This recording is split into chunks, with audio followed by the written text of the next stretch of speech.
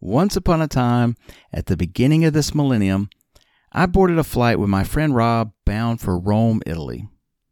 We made our way, doing the backpacking thing, around Western Europe, as many young folks from America are wont to do if they have the time and resources.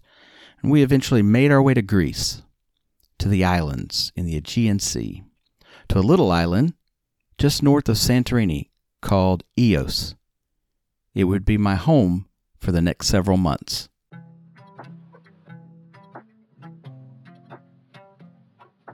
So, what was I doing on Ios for several months? Well, lots of things. Pulling weeds, some carpentry of all things, painting the whitewashed buildings with crisp blue doors and rooftops that you see on calendars of the Greek Isles.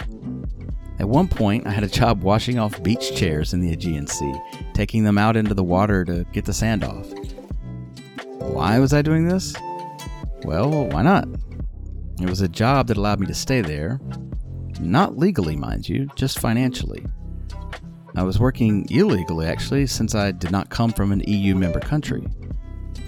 But I rented the tiniest of apartments that you can possibly imagine. I paid my rent in cash under the table. It was an exhilarating time. And a challenging time. In a manner of speaking, I was living on the edge. The number one thing that scares me in life is regret. I really, really, really don't want to be on my deathbed, whether that's tomorrow or when I'm 97, and think, I should have done that. That spooks me, right? Like hard work, people judging me, trolling me on social media, like all the stuff that normal people worry about, I don't worry about. I worry about regret. And so I'm trying to squeeze everything out of my life. And so, yeah, I do a lot. I have certainly lived at times in my life under the tutelage of that philosophy, that regret spooks me, thus pushing my boundaries, living along the edge. That was Gary V, or Gary Vaynerchuk. He's an entrepreneur, an author, a speaker, an internet personality.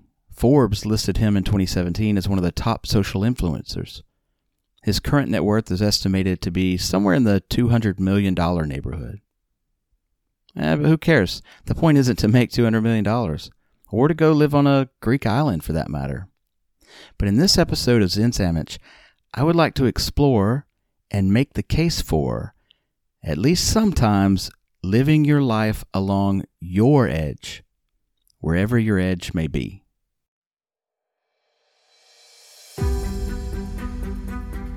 You're listening to Zen Sandwich, a podcast for the independent mind and anyone who embraces life despite its absurdities. Join former attorney and professor-turned-Japanese papermaker Mark Reed each week as he talks with creative, inspiring, and influential people, or as he shares his own research to help make your world a little better today than it was yesterday.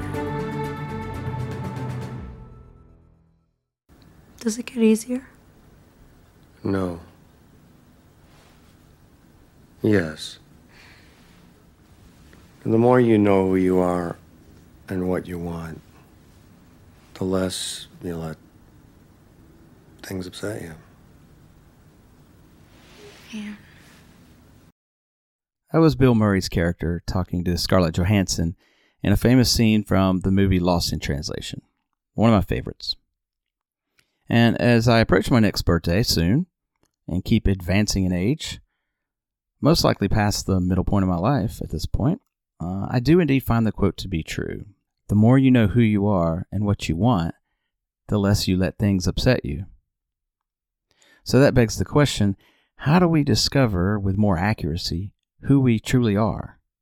It's by testing the boundaries, finding our edge, and to practice living along it, along the edge, at least some of the time.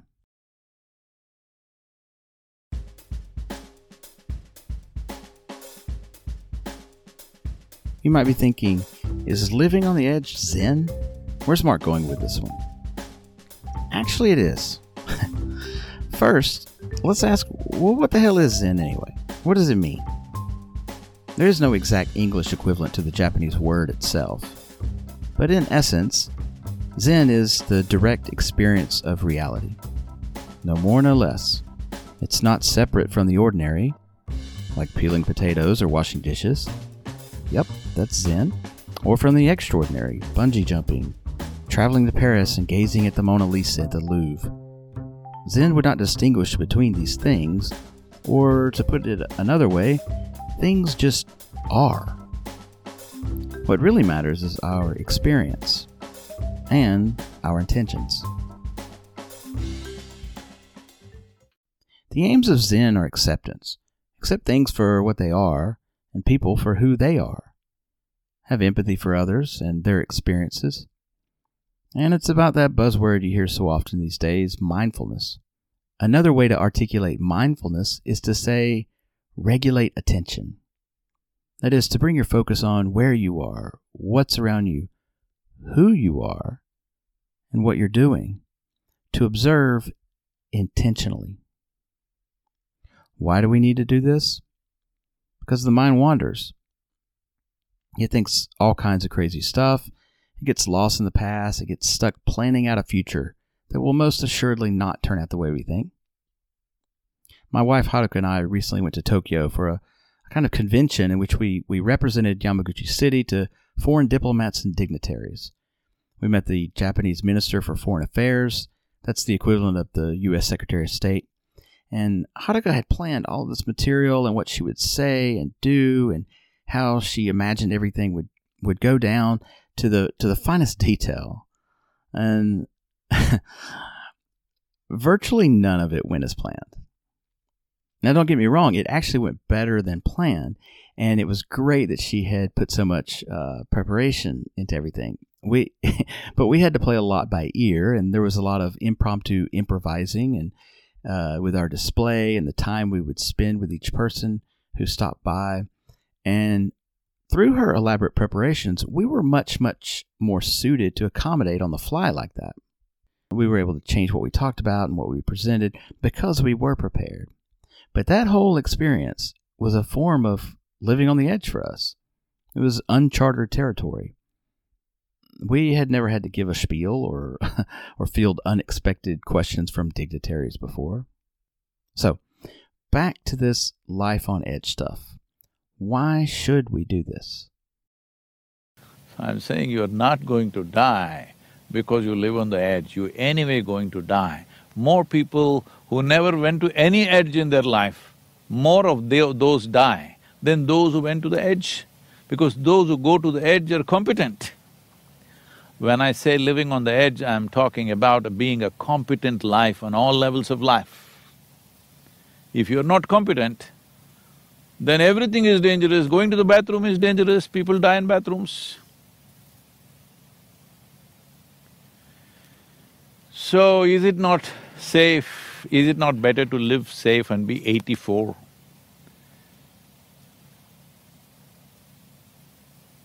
But you may become 84 without living at all. That is also possible. So do I have to do something dangerous to be alive? No. And there you have it. You may become 84 without living at all, or truly knowing who you are, or what you're able to accomplish.